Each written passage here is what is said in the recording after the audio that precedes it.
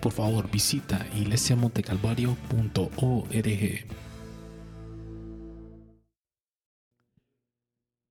Bien, hermanos, estamos en el mes de febrero. Estamos celebrando, mañana mismo se celebra el Día de la Familia aquí en Canadá. Y nosotros como pueblo de Dios tenemos que agradecer a Dios por nuestras familias. Que Dios quiere tener familias bendecidas, hermano. Dios quiere tener familias que estén en victoria. Dios quiere tener familias que estén, que sean fuertes. Dios quiere familias que sean batalladoras, que no se cansen. Que miren, en la familia tenemos mucho que hacer. El matrimonio, o sea, no se compone de casarnos, pasarla bien, sino que ahí comienza una tarea. Ese es nuestro jardín del Edén, ahí es donde tenemos que cultivar ese jardín. Si no cultivamos el jardín no vamos a tener buenas flores. Van a estar marchitas ahí, tiradas, en maleza.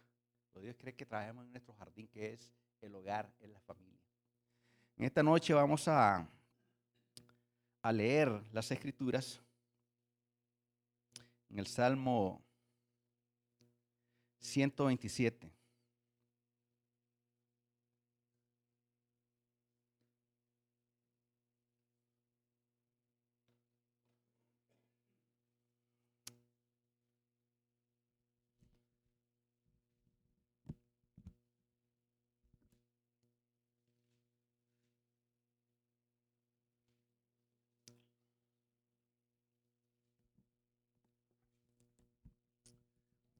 Salmo 127. Son 5 versículos. Este es un cántico gradual que fue para Salomón. Y dice así: si Jehová no edificare la casa, en vano trabajan los que la edifican. Si Jehová no guardare la ciudad, en vano vela la guardia. Por demás es que os levantéis de madrugada y vayáis tarde a reposar, y que comáis pan de dolores, pues que a su amado dará Dios el sueño.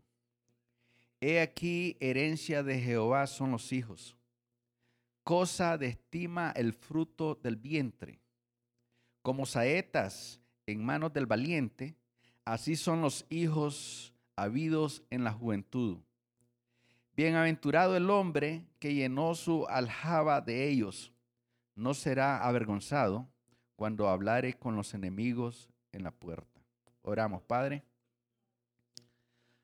Al leer esta porción bíblica, Señor, este salmo precioso, Señor, te pedimos en el nombre de Jesús, Dios, que edifiques nuestra casa, nuestra familia.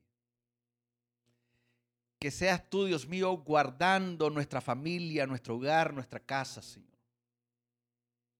Porque cuando nosotros queremos hacer la edificación, Señor, fracasamos. Cuando nosotros queremos velar para vigilar y estar en guardia, Señor, nos cansamos. Y entonces es ahí donde en vano nosotros velamos, Señor. Pero te damos gracias por la familia que tú nos diste. Te damos gracias por esa familia que tú constituiste, Señor, para que sea el núcleo de esta sociedad en que nos movemos. Dios mío, gracias porque nos has permitido nacer en una familia, Señor, en donde hemos aprendido a amar a nuestros padres, a amar a nuestros hermanos y a ser amados también, Señor.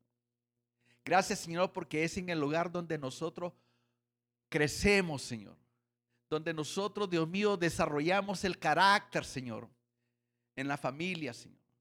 Dios mío, gracias porque tú más que nadie valora la familia. Tú la constituiste, Señor. Y entonces a nosotros nos corresponde entonces valorar mi familia, esa familia que me has dado, Señor. Valorar a mi esposa, valorar a mis hijos, valorar a cada uno de ellos en el nombre del Señor, en el amor de Dios. Tengo que darte gracias también por esta familia de la iglesia que me has dado también, Señor. Tú nos has enseñado, nos exhorta a que nos amemos, que nos amemos, que nos amemos unos a otros. Que nos perdonemos unos a otros, Señor. Porque cuando no hay perdón, la familia no funciona, Señor. El diablo solamente vino para robar, matar y destruir. Y tú viniste, Señor, para dar vida a la familia, Señor. Para darle vida y vida en abundancia, Señor. Y esta hora te pido bendición para tus hijos, para tus hijas. Enséñanos aquellas cosas que hemos dejado de un lado, Señor. Enséñanos aquellas cosas que hemos ignorado, Señor. Ya sea voluntariamente o involuntariamente, Señor. Estamos aquí para aprender de tu palabra, Señor. Y tu palabra, Señor, es como una espada de dos filos que corta. Cuando esa palabra corta, duele. Y nosotros necesitamos entonces, Dios mío, agarrarnos de tu mano, Señor.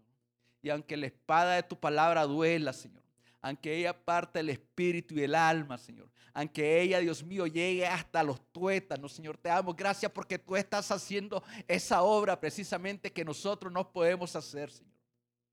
Gracias, Señor, porque a través de tu palabra tú eres el que discierne las mentes y los corazones, Señor. Ahora mismo lo estás haciendo, Señor. Ahora mismo tú estás discerniendo cada pensamiento de cada mujer, cada hombre, Señor. Y las intenciones del corazón, Señor. Porque tú eres el que revela, Señor. Revelas esas intenciones. Entonces, Señor, te pido que bendigas tus palabras en el nombre de Jesús. Y que nosotros seamos bendecidos, Señor. Gracias entonces por la familia. Gracias, Señor, por celebrar la familia en este país el día de mañana. Gracias, Señor, porque nosotros como iglesia también amamos esta familia que es tu iglesia. Amamos nuestra familia, la que tú nos has dado, y amamos este país porque este país tiene que ser también como una familia, Señor, en el nombre de Jesús. Amén.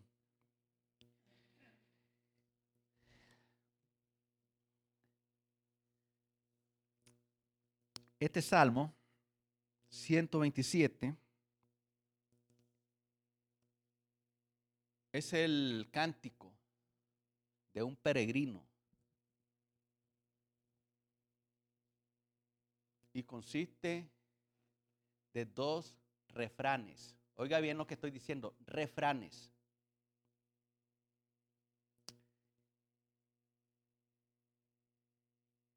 Y primeramente, el primer refrán nos enseña que es inútil, oiga bien, es inútil construir una casa, edificar una casa.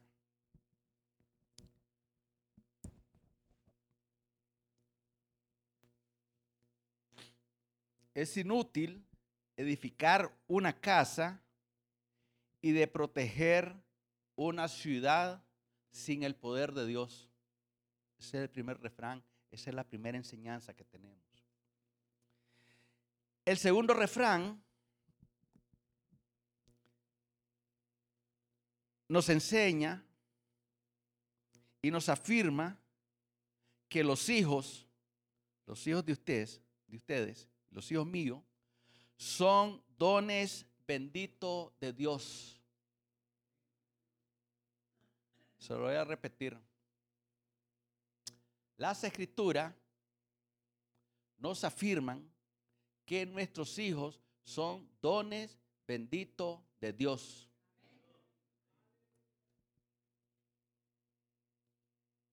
Las dos refranes o frases se unen por la asonancia hebrea baná. No estamos hablando de vano, baná, que significa edifica.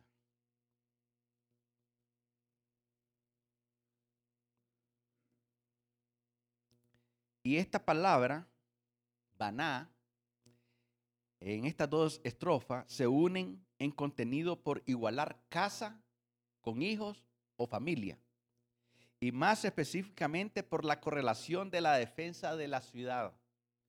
¿Sabía usted que nosotros somos llamados a defender lo que Dios nos ha dado? Pero cuando lo hacemos sin el poder de Dios, es vano lo que nosotros hacemos. Ahora, estamos hablando de que hay una correlación bien específica de la defensa de la ciudad con la defensa de los hijos dentro de ella. La defensa de los hijos dentro de ella. No es de sorprender entonces que los santos, los judíos de aquella época, ellos cantaran tanto de edificar la ciudad de Dios, la ciudad de Jerusalén. Como ellos anhelaban tanto edificar la ciudad que el mismo anhelo que ellos tenían para edificar sus casas era el mismo para la ciudad de Dios. Nosotros tenemos que tener esos anhelos, hermano. Nosotros con el poder de Dios edificamos nuestras familias. Entonces nosotros estamos edificando una buena sociedad, una nueva sociedad, para bien de la misma sociedad. Y los hombres cantaban tanto a la de edificar esta ciudad como a sus propias familias en sus peregrinaciones a Jerusalén. Ustedes saben que el pueblo judío cada año iba a Jerusalén. Pues ellos cantaban eso de edificar la familia en la casa de Dios, de edificar la casa de Dios, de edificar la ciudad de Dios. Y eso nos enseña a nosotros que nosotros igual, no cada año, sino que cada día tenemos que edificar nuestra casa, hermano, nuestra familia. Hay situaciones que nosotros algunas veces como que no entendemos cuando hablamos de edificar nuestra familia, de guardar nuestra familia en el poder de Dios. Pero mire lo que dice el Salmo 51, 18. Pueden buscar. Mientras lo buscan, se lo leo. Haz bien con tu benevolencia a Sión. Edifica los muros de Jerusalén. ¿Qué nos está diciendo este versículo 18 del capítulo 51 de Salmo? Me está diciendo, y se lo voy a leer de una manera para que lo entendamos de una manera mejor. La palabra Sión es la palabra corta de la misma ciudad, la ciudad de Dios.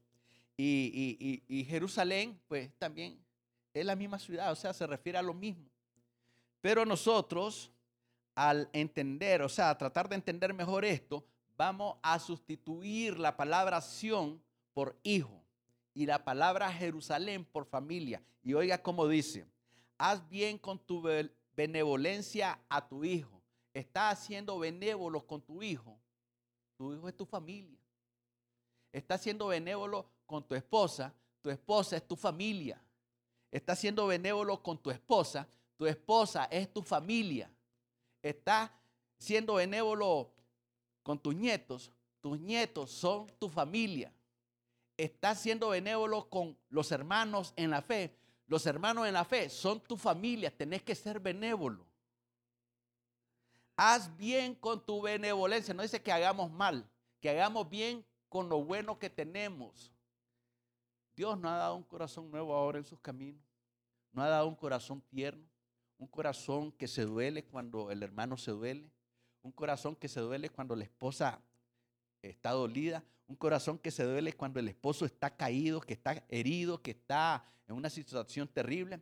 Eso se llama benevolencia, tener compasión de la misma familia, tener misericordia de la misma familia.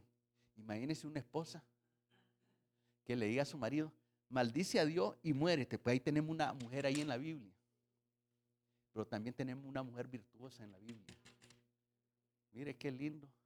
Esposas que hacen bien con su benevolencia a sus hijos, a su esposo, a la esposa, a los nietos, a sus hermanos en la carne, a los hermanos en la fe. La segunda parte de ese mismo versículo, capítulo 18, capítulo 51, dice, edificas tus muros de familia. ¿Estás edificando los muros de tu familia? Esa es responsabilidad de usted y mía, edificar los muros de mi familia. No, pero es que mi hijo es así, no me hace caso. No. Usted tiene a Dios. Usted tiene fe. Clame a Dios y edifique los muros de su familia. No importa si el hijo es rebelde, no importa si el hijo está descarriado, no importa si lo que él sea. Dios te ha dado grandes y bellísimas promesas acerca de tu casa. Cree tú. No es que crea tu hijo, cree tú, usted crea. Y será salva tu casa, tus hijos. Entonces, edifica los muros de tu familia. Yo sé que no es fácil. Si nosotros hemos salido de una familia con muchos conflictos, entonces, no tenemos ejemplos para nosotros entonces construir nuestra familia, hacer muros en nuestra familia, edificar nuestra familia.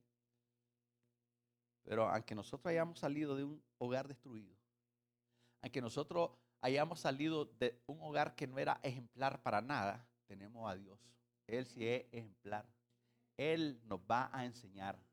Él nos va a guiar. Él nos va a instruir. Él nos va a bendecir. Él va a hacer las cosas que yo no puedo hacer.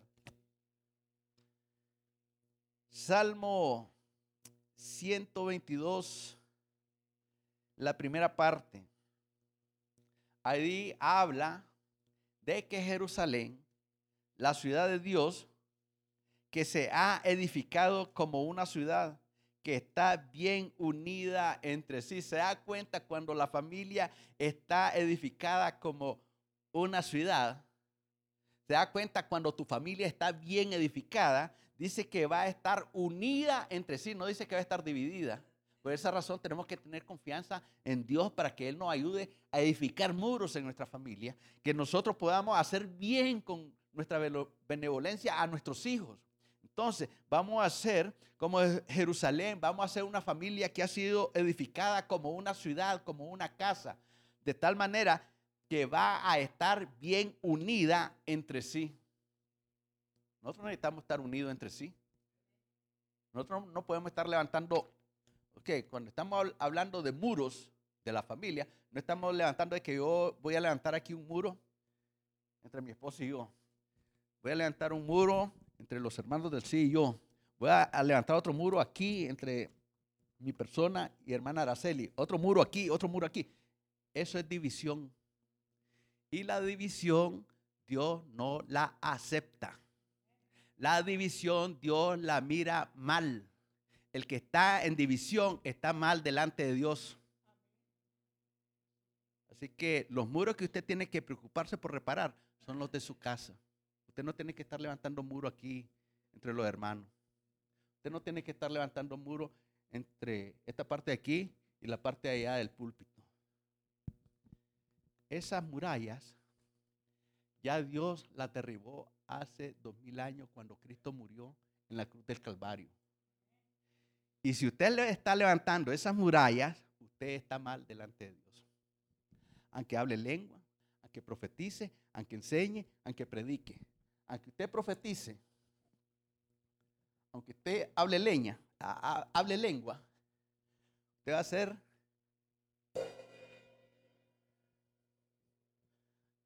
no encuentro un bolillo aquí. ¿Conseguimos un bolillo? No está Lexi. Ya vengo.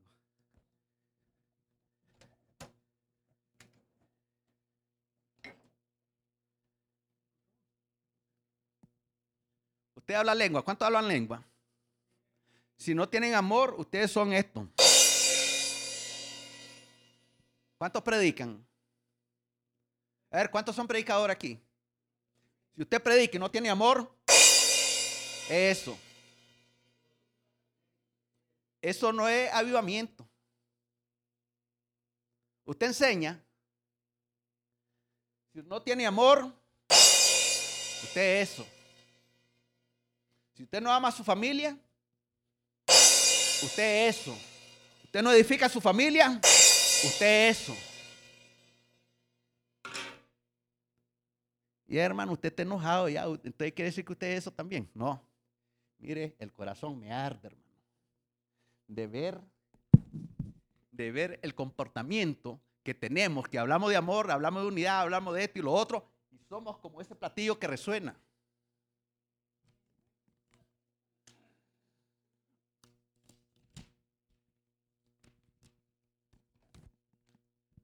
que el pastor no tiene autoridad.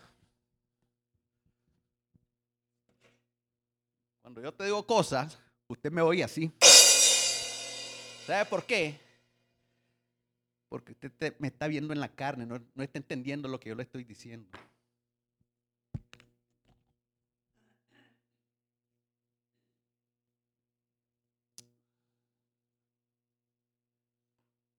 ¿Cuántos presiden?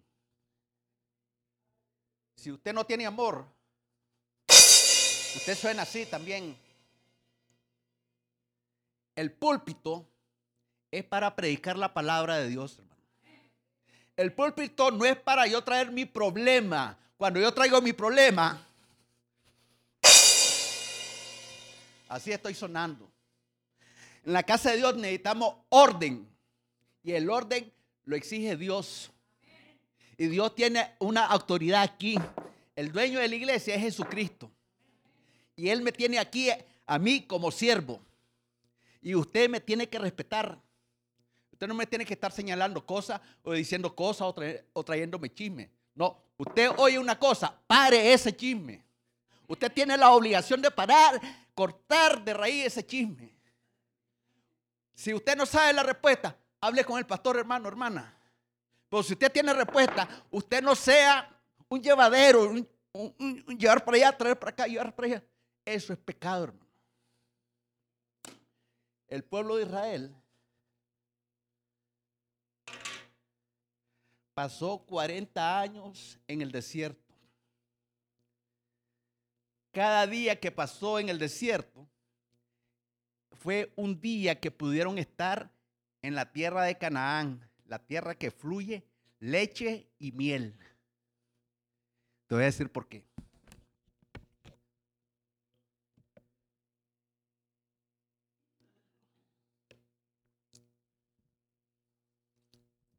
De Egipto a Canaán, según los estudiosos, 2 semanas, 14 días.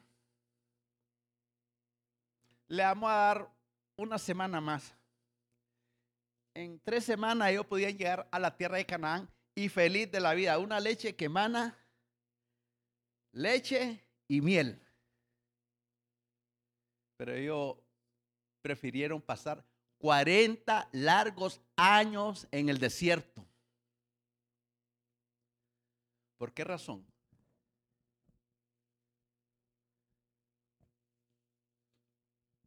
Desobediencia, falta de amor, murmuración, queja, indiferencia. ¿Qué más? Se prostituyeron espiritualmente, hermano. Comenzaron a buscar otros dioses. Ellos mismos exigieron que se le hiciera un ídolo.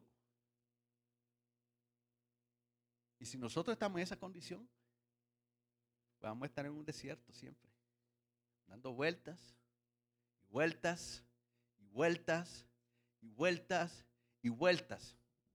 Y Dios no quiere tener en la tierra prometida. Dios no quiere tener en su casa. Dios no quiere hacer una buena visitación en nuestra casa. Quiere edificar nuestra familia. Quiere guardar la ciudad. Pero usted y yo que tenemos la responsabilidad de edificar y guardar la casa con la ayuda del poder de Dios.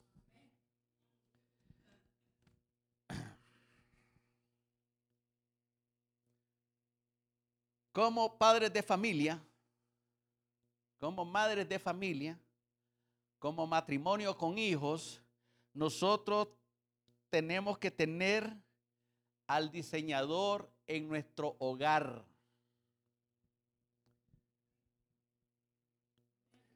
Voy a repetir. Nosotros como familia, como esposo, como esposa, como matrimonio, necesitamos que Dios sea el núcleo, el centro de nuestro hogar, de nuestra familia. ¿Por qué razón? ¿Sabe por qué? Si no tenemos a Dios en el hogar, en el centro del hogar, entonces perdemos el camino. Mi esposa haga guiña para allá y yo para acá. Y mis hijos, uno para allá, otro para allá, otro para allá, otro para allá. Hace algunos años se cantaban coritos, buenos coritos. Yo no soy cantante, pero te voy a cantar uno hoy. Si usted lo sabe, me sigue. El coro dice así: en el hogar, en el hogar, en el hogar, en el hogar, necesitas a Jesús. En el hogar, en el hogar, en el hogar, en el hogar, necesitas a Jesús. Vieras que se vive, vieras que feliz se vive, vieras que feliz se vive con Jesús en el hogar. Vieras que feliz se vive, vieras que feliz se vive con Jesús en el hogar. Si Jesús no está en el hogar, no hay felicidad. Si Jesús no está en tu vida, no hay felicidad. Si Jesús no está en tu matrimonio, no hay felicidad. Si Jesús no está en tus hijos, no hay felicidad. Por esa razón necesitamos que Dios esté en el hogar. Porque muchas veces equivocamos el camino. Creemos que podemos garantizar la felicidad de la esposa, del esposo y de los hijos. Creemos que la felicidad consiste en darle una bonita casa a la familia. Creemos que la felicidad consiste en darle buena vestimenta a nuestros hijos. Muchas veces creemos que dándole los mejores alimentos a la familia, ahí está la felicidad. Sabemos que, mire, la casa es importante, hermano. El vestido que le damos a los hijos es importante, hermano. El alimento que le damos a nuestros hijos es importante, hermano. Pero, ¿qué pasa si construimos un hogar de esa manera y no permitimos que Cristo nos ayude? Está en la Biblia lo que pasa. Un hombre comenzó a edificar su casa sobre la roca. Vamos a decir, aplicarlo para la vida de él o para la vida de la familia. Usted empezó un día a edificar su casa sobre la roca. Cuando hablamos de una familia feliz, no está diciendo que no vamos a tener problemas. Estamos diciendo de que con Cristo es más fácil llevar las cargas. Fíjese que, mire, en las Escrituras hubo unas bodas. Lo voy a leer. Busque ahí San Juan capítulo 2.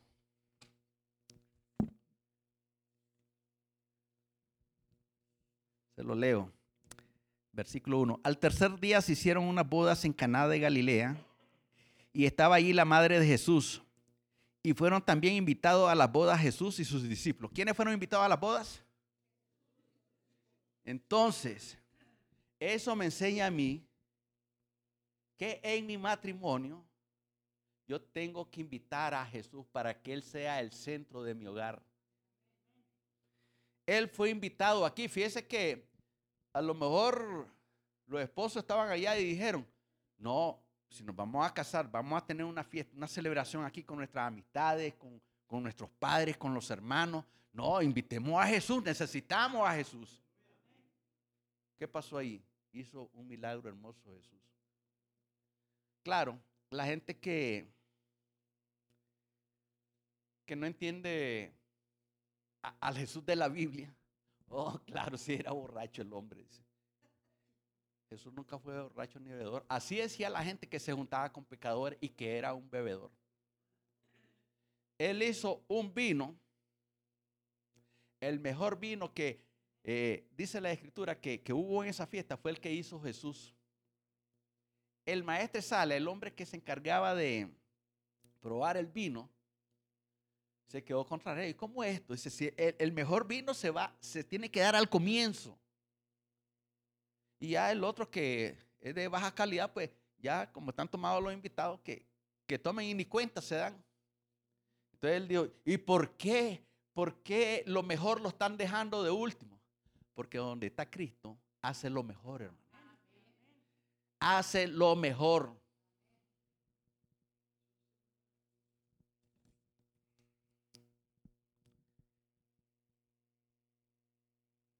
Si nuestra casa, donde estamos viviendo, no fue construida por un buen arquitecto, ¿qué pasa? Se derrumba. Entonces dejemos que el arquitecto edifique nuestra casa, hermano.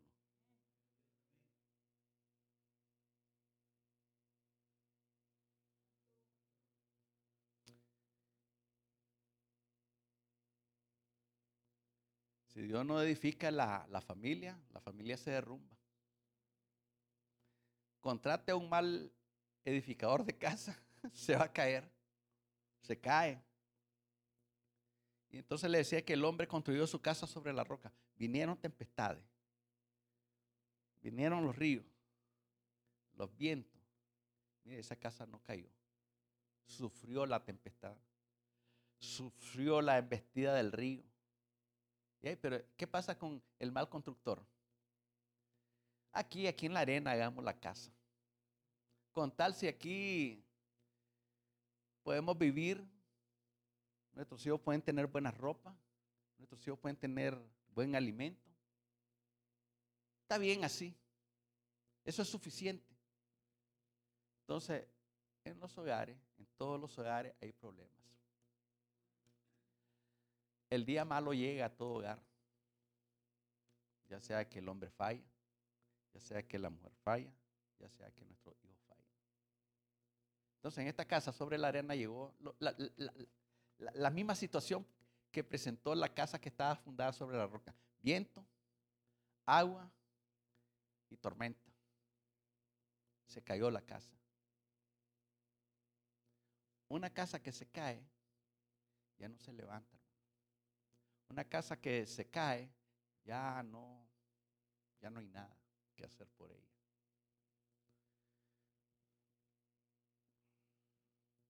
Por esa razón el salmista dice, si Jehová no edificare la casa, en vano trabajamos nosotros.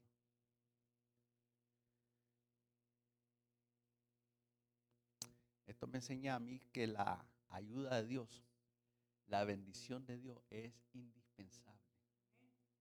Muchas veces nosotros pensamos que nosotros somos lo indispensable. Si yo no estoy ahí, eso no funciona. Si yo no hago esto, esto no funciona. No, hermano. El único indispensable en la vida de todo hombre, el único indispensable en toda familia, el único indispensable en la iglesia es Jesucristo.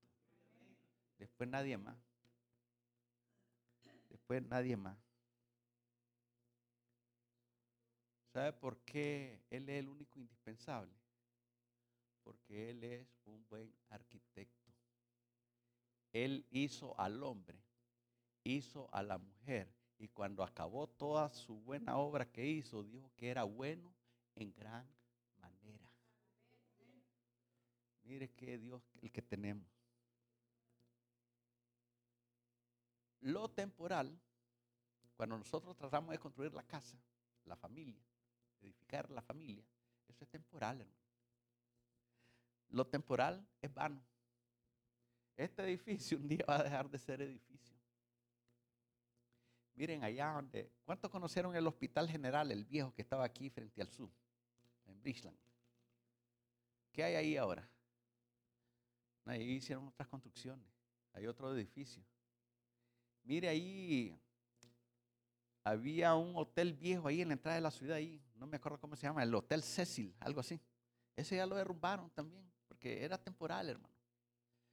Muchas construcciones ya viejas ya pasaron a la historia.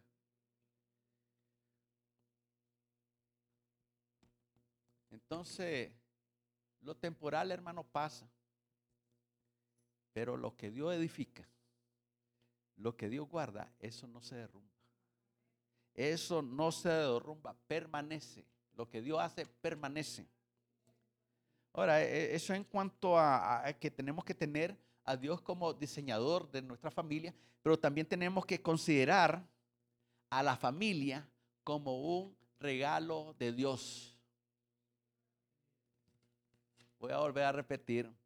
Tenemos que considerar a la familia como un regalo de Dios.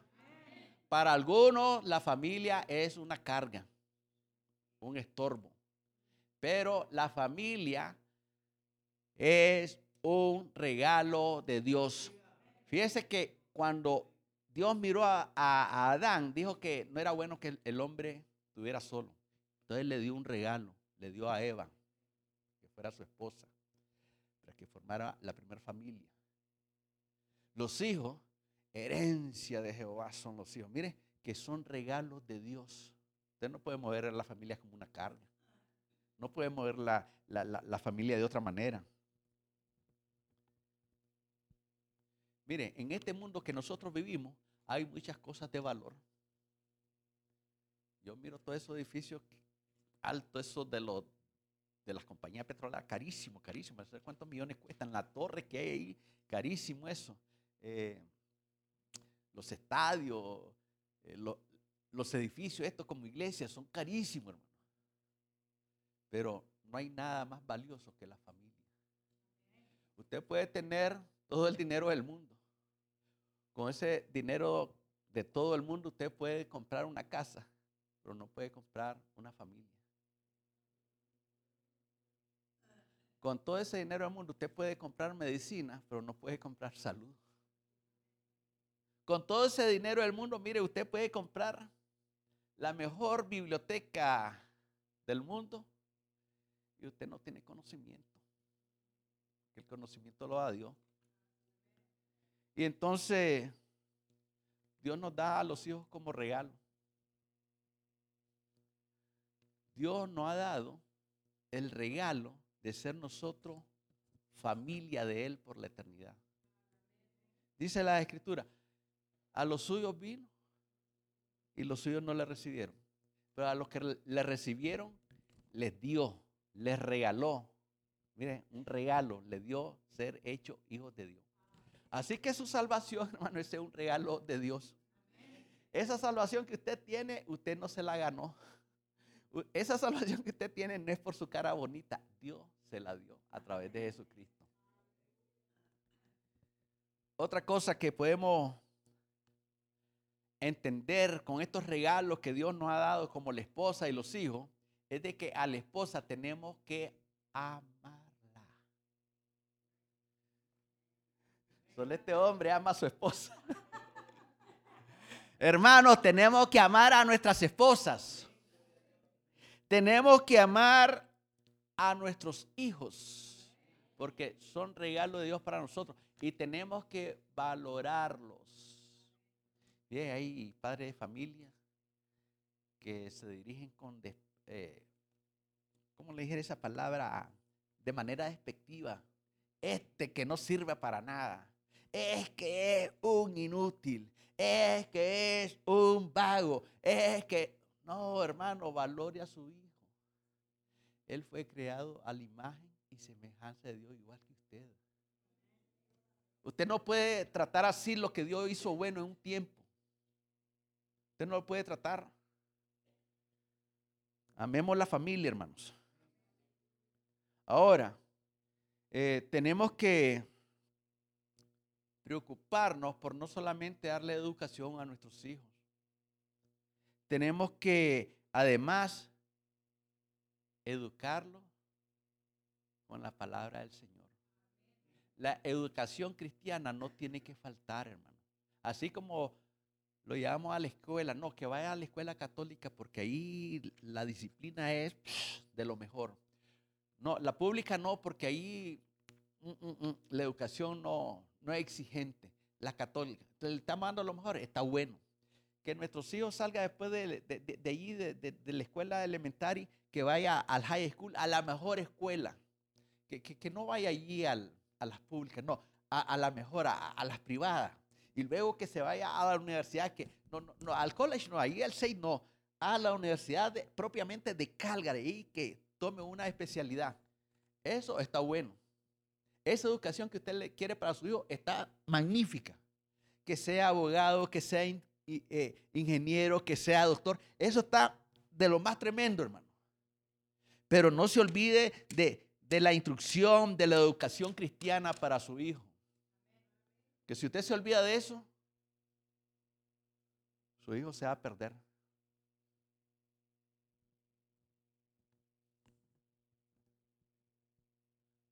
Como familia, como padres, tenemos que atrevernos a corregirlos.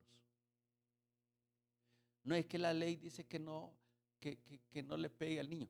Mire, la ley dice que usted no lo tiene que maltratar, o sea, agarrar ahí con un palo, con una coyunda, con un alambre, darle rara. No. Eso no se llama corrección, eso se llama, ¿cómo se llama? Tortura. Usted está torturando a su hijo. Usted tiene que corregirlo. Usted tiene la palabra de Dios.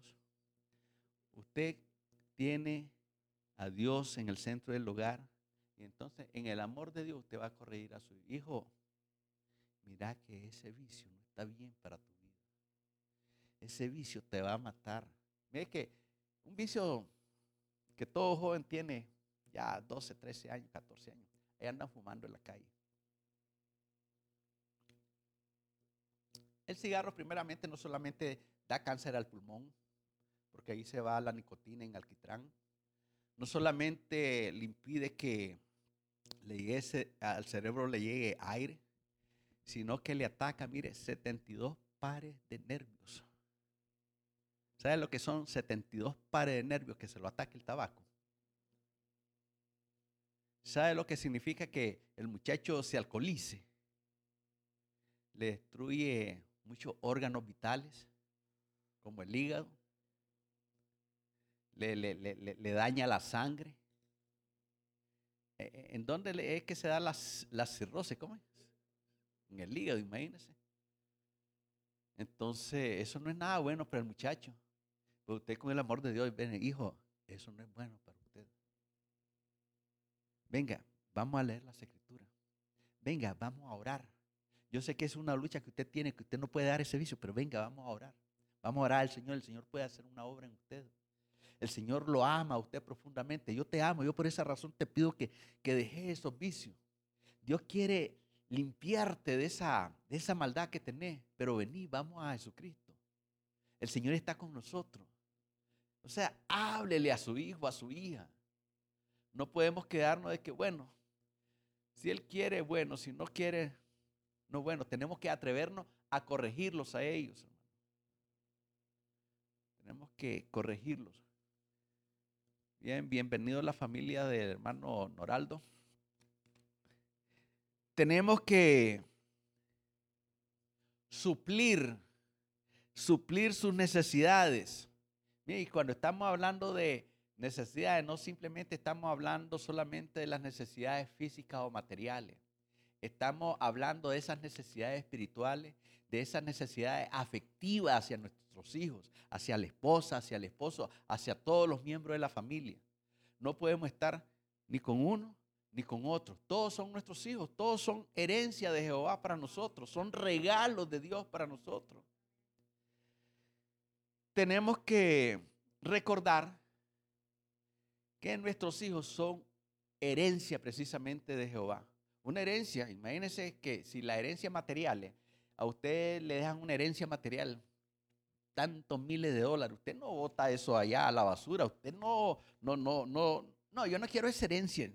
Usted utilice esa herencia material, pues sus hijos son mejor que una herencia de ese tipo, hermano, porque es una herencia que Dios le está dando, una herencia en la cual usted es la responsable de esa vida vale más que esa herencia material. Los hijos. Mucha gente no entiende esto de la importancia de los hijos. Bueno, ya es mayor, el que decida. Mire, fíjese que Abraham, su hijo, ya era, no era jovencito, ya era mayor. Él le buscó esposa a su hijo. por supuesto, que Abraham le enseñó a su hijo lo espiritual. Abraham llegaba a un lugar. Hijo, vení. Vamos a recoger piedra y vamos a hacer un altar para Dios. Hijo, vamos a ofrecer un sacrificio para Dios. Isaac sabía cómo adorar a Dios. Tu hijo tiene que aprender a adorar a Dios también. Pero usted y yo tenemos que enseñarle. Mire qué hijo tan obediente. Que un día el papá le dijo, hijo, vamos a ofrecer sacrificio a Jehová, al monte de Moria. ¿Cómo no, papá? ¿A qué hora nos vamos mañana? Muy de mañana, voy a estar listo. Ya se alistaron y se fueron, caminaron 3 días y ya llegaron al lugar. Y Isaac sabía perfectamente todo lo que se utilizaba en los sacrificios.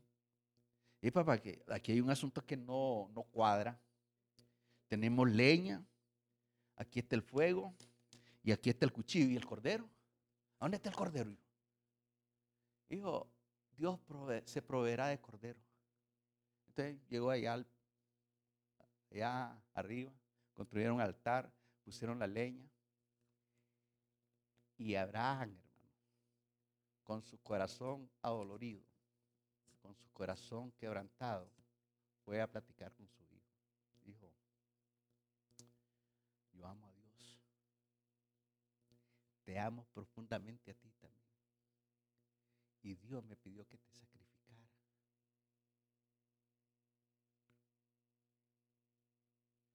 Abraham se le nublaron los ojos seguramente. O sea, que miró a Abraham cuando ya se le perdió la figura de su hijo. Miró el monte Calvario y miró la cruz. Donde estaba sacrificado el cordero del mundo, el cordero que fue sacrificado desde la fundación del mundo. Este hijo sabía que su papá era un adorador de Dios. Sabía que su papá era el sacerdote de la familia. Sabía que su papá no le quería hacer ningún daño.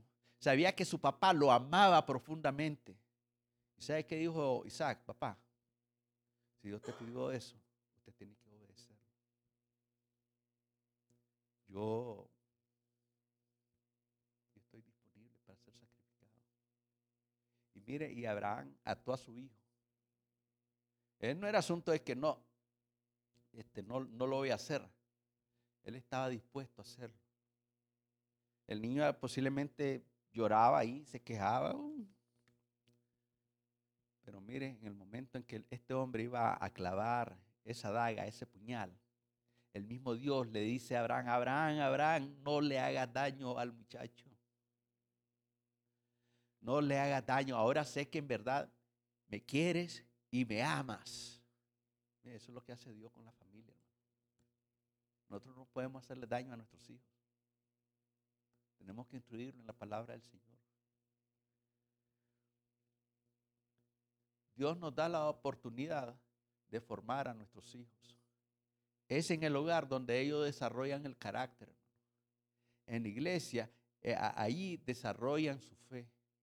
En la iglesia, ahí desarrollan esa gracia que Dios pone en los corazones para tener gracia para con Dios y para con los hombres.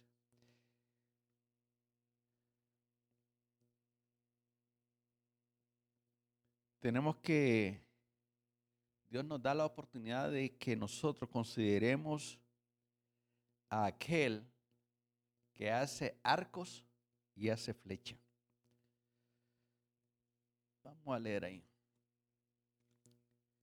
Salmo 127.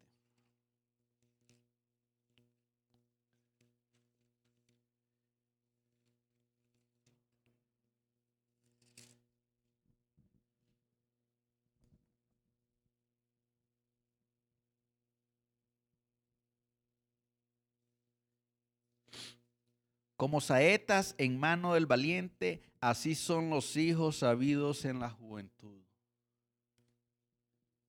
Vamos a considerar entonces aquel que hace arco y hace flechas.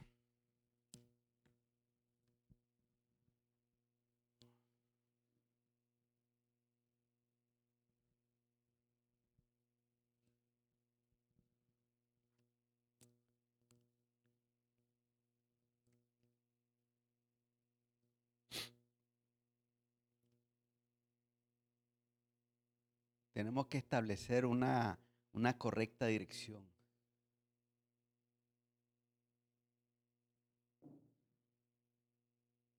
Uno de los grandes problemas que hay ahorita en las familias de la tierra, cuando Dios no es el centro del hogar, es de que ellos dirigen sus hogares con una botella de licor en las manos o con otros vicios.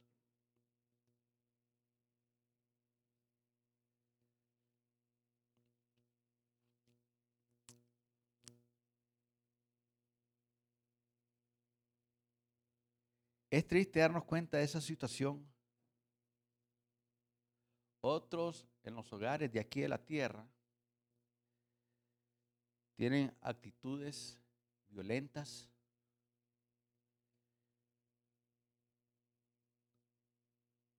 tienen actitudes contra los hijos que solo son golpes contra ellos, golpes contra la esposa, y todo eso está desprovisto del amor de Dios. Eso es triste. Eso es lo que nosotros miramos ahí en la calle.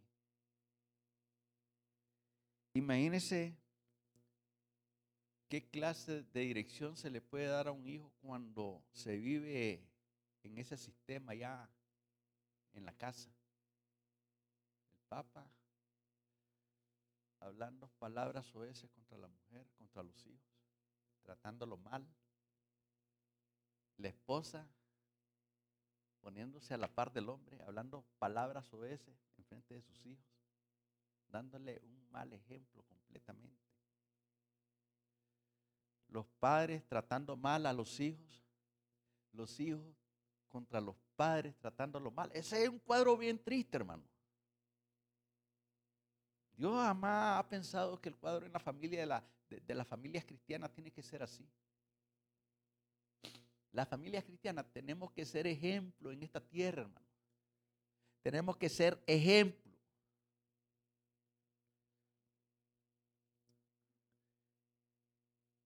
¿Cómo nosotros entonces podemos hacer flechas? ¿Cómo nosotros podemos hacer flechas y pulirlas? La única manera de hacer flechas y pulirlas es dándole ejemplo, un ejemplo abnegado nosotros como padres a nuestros hijos. ¿Cuántos quieren hacer flechas pulidas? No flechas ásperas, flechas pulidas. Entonces tenemos que dar un ejemplo abnegado a nuestros hijos.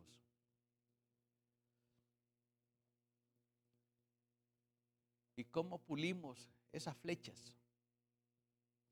Oración. ¿Cómo pulimos esa flecha? Vidas cristianas firmes. ¿Cómo pulimos esas flechas? Madurando espiritualmente, hermano. ¿Cómo pulimos esa flecha? Mostrando que tenemos que ser generosos. Ellos tienen que aprender a ser generosos. ¿Cómo pulimos esa flecha? Con buenos ejemplos.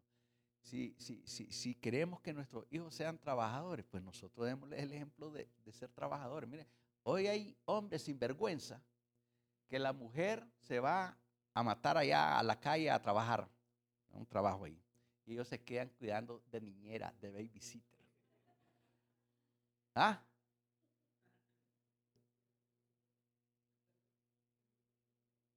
Y entonces él se pone la falda de la mujer y la mujer en pantalón. Ya viene, amor.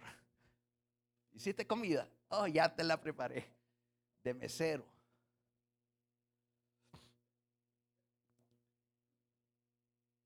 Miren, hay cosas ciertas que tenemos que entender que para fabricar flechas y que éstas estén pulidas y que sean flechas rectas, no torcidas, se requiere de paciencia, hermano.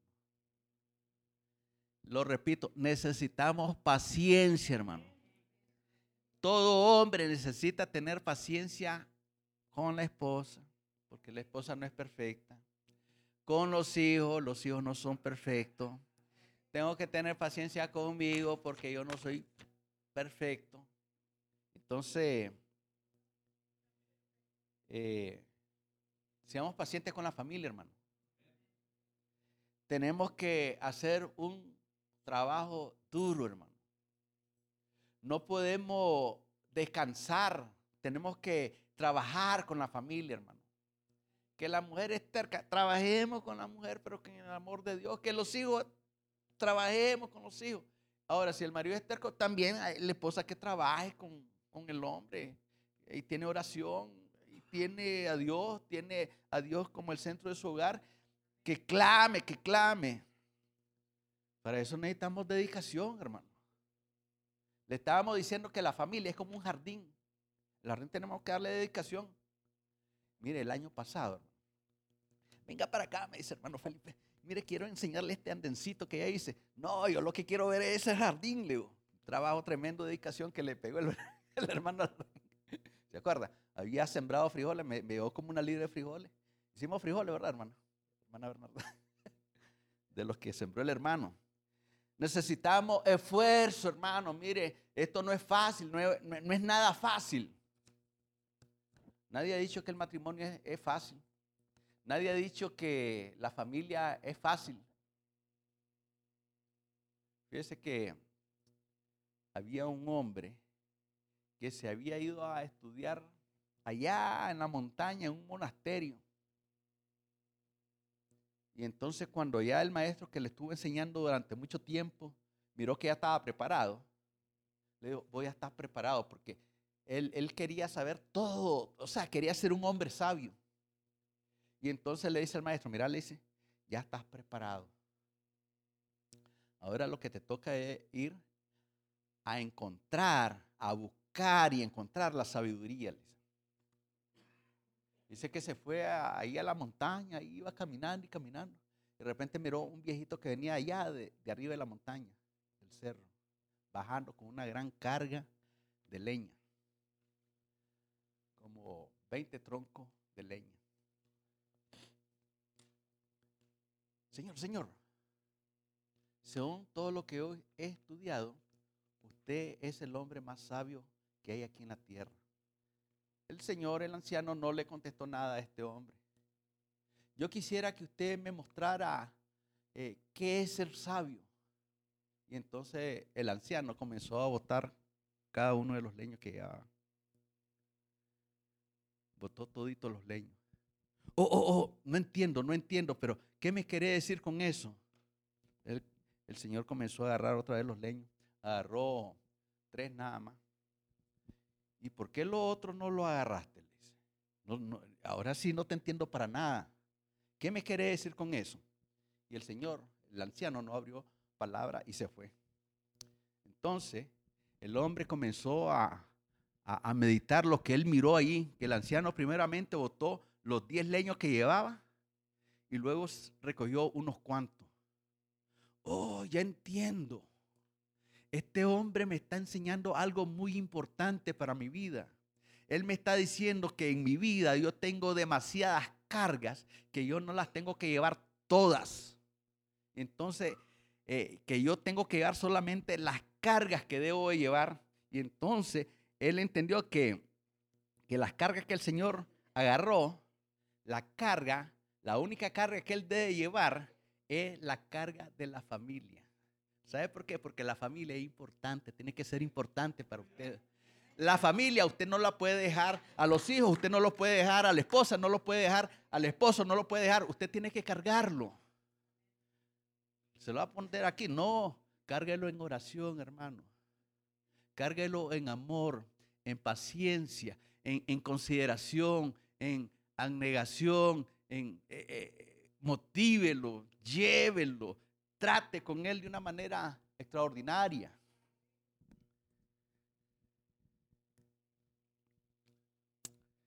Bien, la conclusión es la siguiente. Ustedes pueden, o más bien podemos, todos nosotros podemos lograr que nuestra familia sea feliz. Y la única manera de lograr que nuestra familia sea feliz es que nosotros sigamos la instrucción bíblica, porque esa es la palabra de Dios. Cuando permitimos que sea Dios el que diseñe nuestro hogar, entonces eso va a hacer que nosotros podamos valorar a nuestros hijos, valorar a la esposa, valorar al esposo, o sea, valorar a toda la familia como se merece. Tenemos que establecer entonces una correcta dirección. Y la única dirección correcta es Dios. Así que nos ponemos en pie y oramos. Padre, hemos hablado tu palabra. Y tu palabra nos enseña, oh Dios, de que si tú no edificas la familia, en vano trabajan los que la edifican. Que si tú no velas por la ciudad, en vano vela la guardia. Gracias a Dios por la familia que me has dado. Ayúdame a amar a mi esposa, a mis hijos, a mis nietos, a mis hermanos en la carne y a mis hermanos de la iglesia, Señor. Ayúdame a amar al prójimo también, Señor.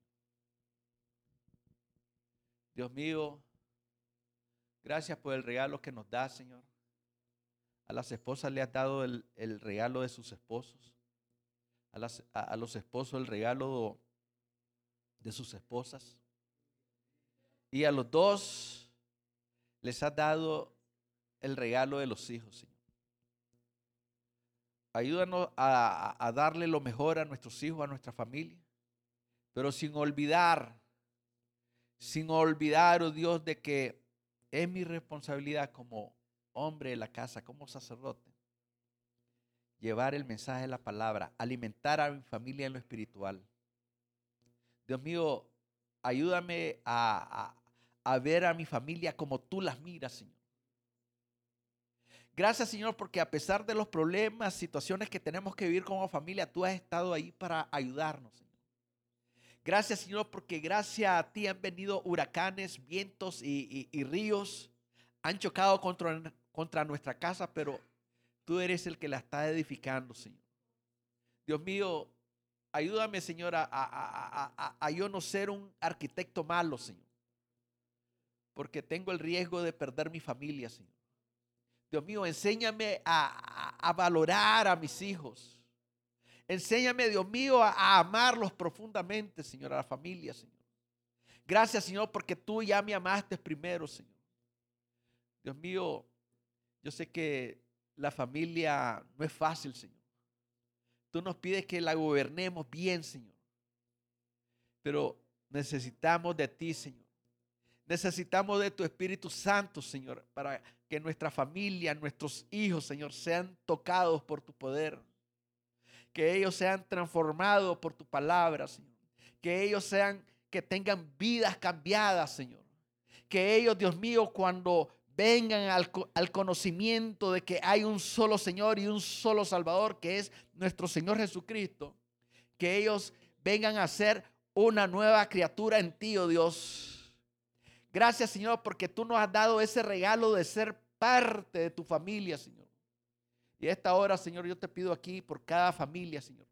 Por los hermanos Calacín, por la familia hermana Sandra, la familia hermana Idalia, la familia de Antonia, familia del Cid, del hermano Ricardo, de la familia de nuestro hermano Noraldo, la familia de hermana Tere, Señor, sus padres allá en El Salvador, sus hijos allá en Vancouver, por la familia López, Señor, por cada uno de sus hijos, los nietos, sus familiares allá en El Salvador, familiares en Estados Unidos y en donde se encuentren, Señor, por la familia de hermana Rita, justamente con hermanos Jorge y Jorgito, por la familia de Lorenzo. Gracias a Dios por la familia de Lorenzo. Bendice esta familia, la ponemos en tus manos. La familia de Elizabeth, familia de hermana Elvira, familia de hermana Leonor, hermana Araceli, hermana Antonia, familia de Roxana, Señor. Y la familia de los hermanos que no pudieron llegar hoy, Señor. Familia de hermano Andrés, la familia Roque, la familia Blandón Rosales, la familia la hermana Marvila, la familia nuestra, Señor. Gracias, Señor. Tú eres bueno y maravilloso. Gracias, Señor, porque tú eres el que nos da esa responsabilidad, Señor, de criar a nuestros hijos en el temor tuyo, para que ellos caminen en dirección correcta. Pero necesitamos paciencia, necesitamos invertir tiempo, necesitamos esforzarnos cada día, necesitamos, Dios mío, ser ejemplos abnegados delante de Él. Y nosotros, Dios mío, con tu ayuda podemos lograr la meta, llegar a la meta final, Señor. Gracias, Señor, porque tú estás preparando, Señor, los corazones, Señor. Porque tú amas profundamente la familia. Tu palabra dice que tú nos haces habitar en familia. Gracias, Señor, por ser nuestro Dios, por ser nuestra casa, Señor. Gracias por mandar a Jesucristo a morir en nuestro lugar. Gracias, Señor, por entender los propósitos y principios que tú tienes para la familia, desde Génesis hasta el Apocalipsis, Señor. Gracias, Señor, porque hay promesas que son precisamente para la familia. Y tú le ordenas a todo hombre casado que ame a su mujer, a su esposa. A las esposas tú le ordenas que se sujeten a sus esposos. A los padres nos ordena a que no provoquemos a ira a nuestros hijos. A nuestros hijos tú les mandas que tienen que respetar y honrar a sus padres. Oh Dios, gracias, Señor, porque te acordaste de todo, Señor. Aún a los siervos les dice, miren, obedezcan a sus amos y háganlo como que lo están haciendo para el Señor. Gracias, Señor, porque cada buena cosa que nosotros estamos haciendo por el prójimo, cada cosa que hacemos por el menesteroso, cada cosa que nosotros hacemos por la familia, Señor, lo hacemos en el amor tuyo, Señor. Gracias, Señor, por darnos la oportunidad de formar el carácter de nuestros hijos, Señor. De hacer de ellos flechas rectas y pulidas, Señor, con el ejemplo, Señor. Gracias, Señor, porque tú nos los has dado, son herencia de Jehová. Bendice entonces la familia, Señor. Y a la misma vez, Dios mío, tomamos la oportunidad de orar por los enfermos, Señor. Tú conoces las necesidades de muchos. Tú conoces las dolencias, Señor, de tus hijos. Tú conoces, Dios mío, que la única medicina eres tú, Señor. La única medicina que sana los corazones es tu amor, Señor. La única medicina que sana nuestro hueso es tu buena palabra, Señor. Gracias, Señor, por ser nuestro médico. Gracias porque por la llaga de Cristo nosotros hemos sido curados, Señor. Bendice a las hermanas Cano, hermano Calacín, a hermana Margarita, allá en El Salvador, a la niñita Isabel, a hermana Valentina, Santa hermana Elizabeth Morales, hermana Rosibel, a todos aquellos, Dios mío, que están, Dios mío, con dolencia en sus cuerpos, Señor. Tú eres el único, Señor, el único a quien tenemos que mirar en fe, Señor. Tú eres el arquitecto, tú eres, Dios mío, el hacedor, tú eres, Dios mío, el que tiene que gobernar nuestra vida. Tu palabra dice que nos sometamos a ti, Señor. Que resistamos y entonces el diablo va a huir, Señor. Gracias, Señor, porque tú eres bueno y maravilloso, Señor. Bendice a hermana Elvira, Señor, a los maestros de escuela dominical, a las damas, a los caballeros, al grupo de alabanza, Señor, a los diáconos, a los niños, a los hermanos que trabajan en misiones, Señor, a cada maestro, Señor, a cada uno de ellos, Señor. Bendícelo, Señor. Trata con nosotros, Señor. Necesitamos, Señor, de tu ayuda, Señor. Necesitamos de tu poder. Necesitamos de tu Santo Espíritu, Señor, para poder vivir, Señor, en victoria, Señor, para poder vivir en gloria, Señor, para poder vivir, Dios mío, en victoria cada día, Señor. Gracias, Señor, porque tú eres bueno y maravilloso, Señor. Gracias, Dios, porque tú nos enseñas, Señor, Tú nos dices que estemos atentos a tu palabra, que pongamos el sentido, es decir, el entendimiento, Señor, para entonces nosotros no errar, no fallar, Señor. Gracias, Señor, porque tú estás haciendo una obra perfecta en nuestros corazones. Nosotros no la vemos, Señor, pero tú la estás haciendo, Señor. Tú estás haciendo, Señor, esa obra, Señor, en los corazones, Señor. Posiblemente nosotros no miramos ningún avance, Señor. Posiblemente nosotros no miramos cambios, Señor, pero tu palabra dice que cuando tú estás en silencio, Señor, tú estás obrando, Señor, poderosamente, Señor. Gracias, Señor. Entonces, a esta hora, Señor, bendice las otras iglesias de la ciudad, Señor. Bendice toda la familia de aquí, de esta ciudad de Calgary, de Alberta y de todo Canadá. Aún las familias, Señor, de todos los países, de todas las naciones, de Estados Unidos, México, Guatemala,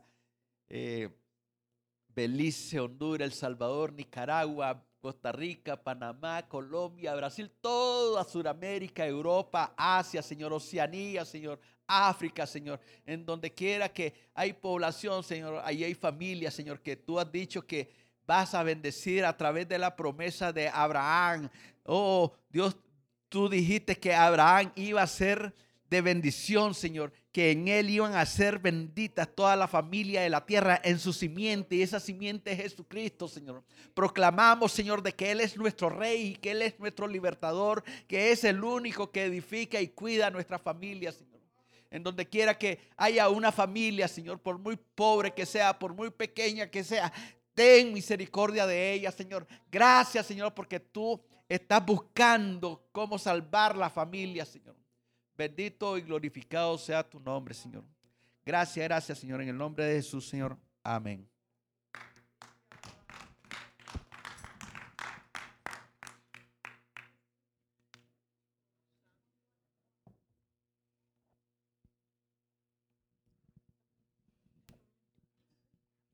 Que Dios me lo bendiga, hermanos. Los niños van a pasar ahora a lo que aprendieron en la escuela dominical.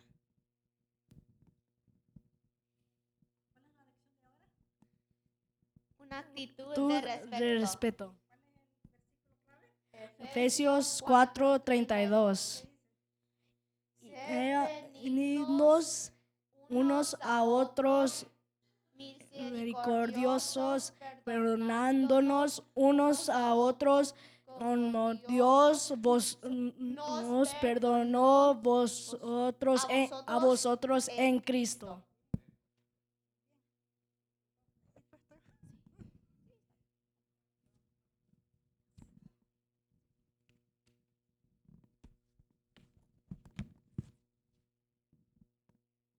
Jorgito, ¿qué palabra puedes usar para describir lo que es el respeto?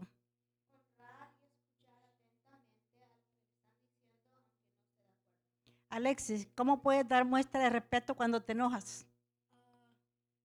No pecar y no estar enojado por mucho tiempo. Muy bien. Jorgito, ¿cómo puedes dar muestra de respeto con tus palabras?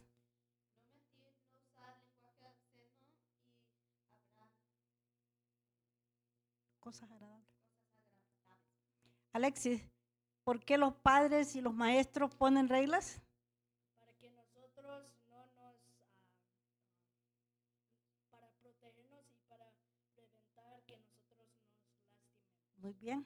Jorgito, ¿a quién debemos dar muestra de respeto? A Dios, a los de autoridad, a nuestros amigos, a la familia, a los pastores y a todo el mundo. Muy bien. Alexis, ¿cómo puedes dar muestra de respeto a tus padres? Obedecer y hacer trabajo en la casa. Muy bien. Está bien. Jorgito, ¿cómo puedes dar muestra de respeto a tus maestros? Obedecer, escuchar en silencio. Está muy bien. Alexis, ¿qué beneficio recibirás si eres respetuoso? Paz, amigos,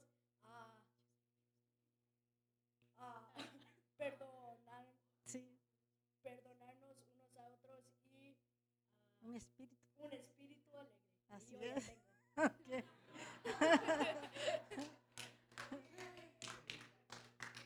Ok, Jorgito. Según Efesios 4:32, ¿cómo debemos tratarnos unos a otros? Benignos, Compasivos, compasivos, misericordiosos. misericordiosos y perdonarnos unos a otros. Ok, muy bien.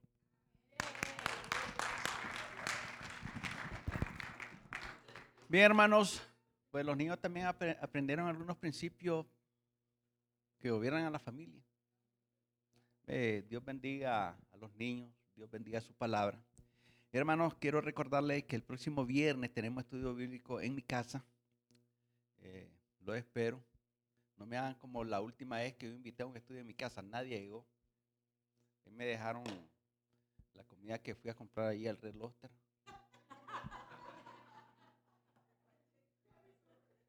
Yo les tenía un banquete. El sábado, en la mañana, tenemos oración y ayuno de 9 a 12. Ahí estaremos entregando el ayuno que empezamos hoy domingo. Hay hermanos que estuvieron ayunando hoy y orando. Hay otros que lo van a hacer mañana, el Día de la Familia. Otros el martes, miércoles, jueves, viernes y sábado.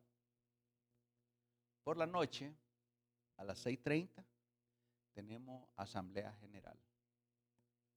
En esa asamblea general, usted está invitado a asistir. Si somos creyentes y hemos leído los estatutos nos exigen que estemos en la asamblea general. Es que esos estatutos son de hombre, hermano. Ya lo redactaron hombres, cierto. Pero usted tiene reglas. Como familia, como iglesia tenemos reglas también. Dios tiene reglas en su palabra. Entonces, tenemos que estar, hermano. Mire, su presencia es muy importante. Ahí se toman decisiones. Queremos proyectarnos en misiones. Ya hemos estado hablando sobre eso. Queremos trabajar con los jóvenes en la medida que podamos. Ahorita tenemos poquito tiempo, pero vamos a hacer el esfuerzo de invertir tiempo e invertir lo que sea necesario para alcanzar al joven. Queremos que cada departamento pues también haga su parte. Las damas tienen que hacer su parte, ellas siempre van a tener el segundo sábado para su servicio, además de otras actividades que van a hacer durante el año. Los varones necesitamos organizarnos. ¿Se oyó, varones?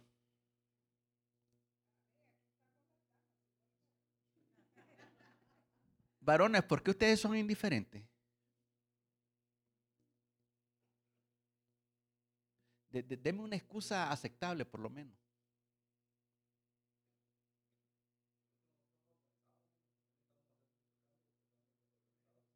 ¿Estamos organizados?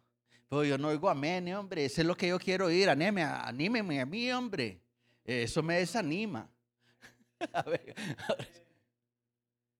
las damas. Misiones.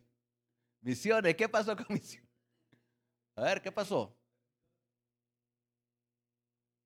Mire, los de misiones tienen que hacer el trabajo de anunciar aquí por lo menos una vez cada 2 semanas ahí. Miren, hermano, estamos recogiendo esto y necesitamos que usted coopere, necesitamos que usted se integre, que usted sea participante de esto que estamos haciendo. Que mire, estamos empezando el año, llevamos el segundo mes. Si no hacemos esto ahora, entonces lo que queremos edificar en misiones no va a alcanzar. No va a alcanzar. Entonces Dios quiere que hagamos misiones. Y las vamos a hacer, pero necesitamos trabajar todos. Necesitamos cooperar todos. Necesitamos involucrarnos todos. Necesitamos, mire, hacer eso para Dios. Por cuanto lo hiciste esto de unos pequeños, a mí me lo hiciste, dice el Señor. ¿O no quiere usted servir a su Señor? Tenemos que servir al Señor. Ah, ya queremos trabajar con los jóvenes. Las damas van a hacer su trabajo. Tienen un sábado cada mes. Los varones un sábado cada mes. Escuela dominical, ¿dónde está la escuela dominical? Las maestras. Bien, necesitamos trabajar bastante. Vamos a trabajar con la escuela dominical este año. Necesitamos hacer algunos seminarios. Porque miren, los maestros necesitan conocer cómo dar una clase, hermano. Necesitamos manejar bien la Biblia. La Biblia es la palabra de Dios, es la espada del Espíritu, la palabra de Dios.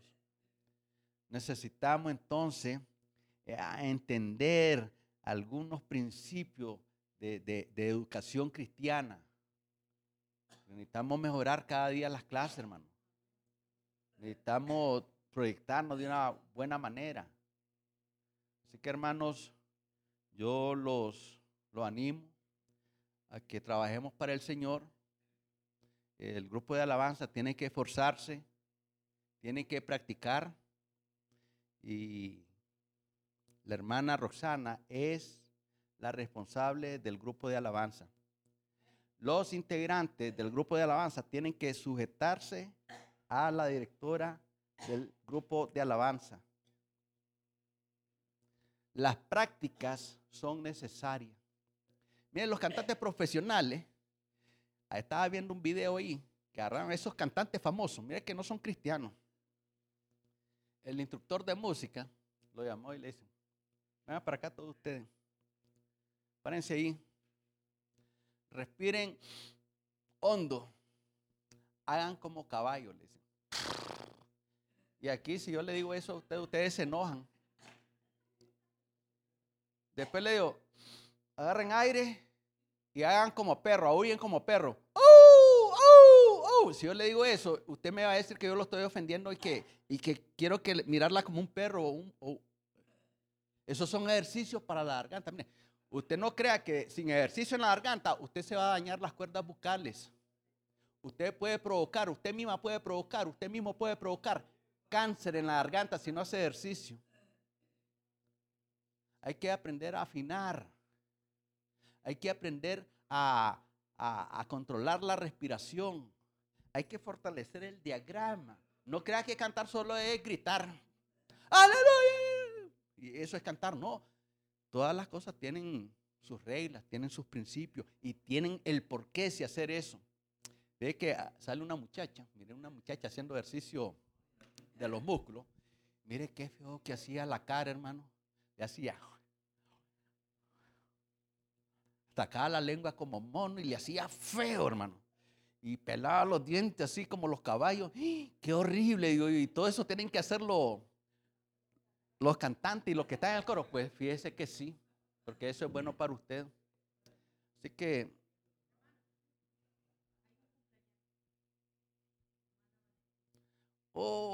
tenemos de cumpleañera. Hoy es su cumpleaños. Wow. Venga, pues. No, mire, vamos a considerar a la hermana, ella tiene malita su pierna, hay que se quede, vamos a orar por ella. Yo voy a pedir a Bernarda, hermana Rina, Bernarda, vamos a orar por la hermana. Hermano, oramos por la hermana. Padre, en esta preciosa noche, Señor, en que, Dios mío, celebramos, Señor, lo que tú hiciste bueno, Señor, la familia, Señor. En este precioso día, Señor, oramos por Valentina, Señor, en su cumpleaños, Señor.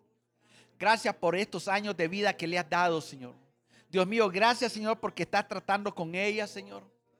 Tú le has dado, Dios mío, una familia, Señor. Tiene esposo, tiene hijos, Señor. Bendice a esta familia, Señor, en su cumpleaños, Señor.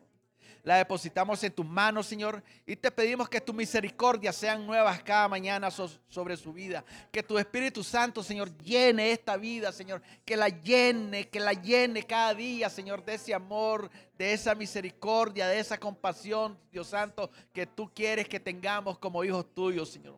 Te pedimos que bendigas a esta vida, Señor. La ponemos en tus manos y que ella se siga deleitando en tu presencia y que seas tú, Dios mío, dando respuesta, Señor, a sus peticiones, Señor.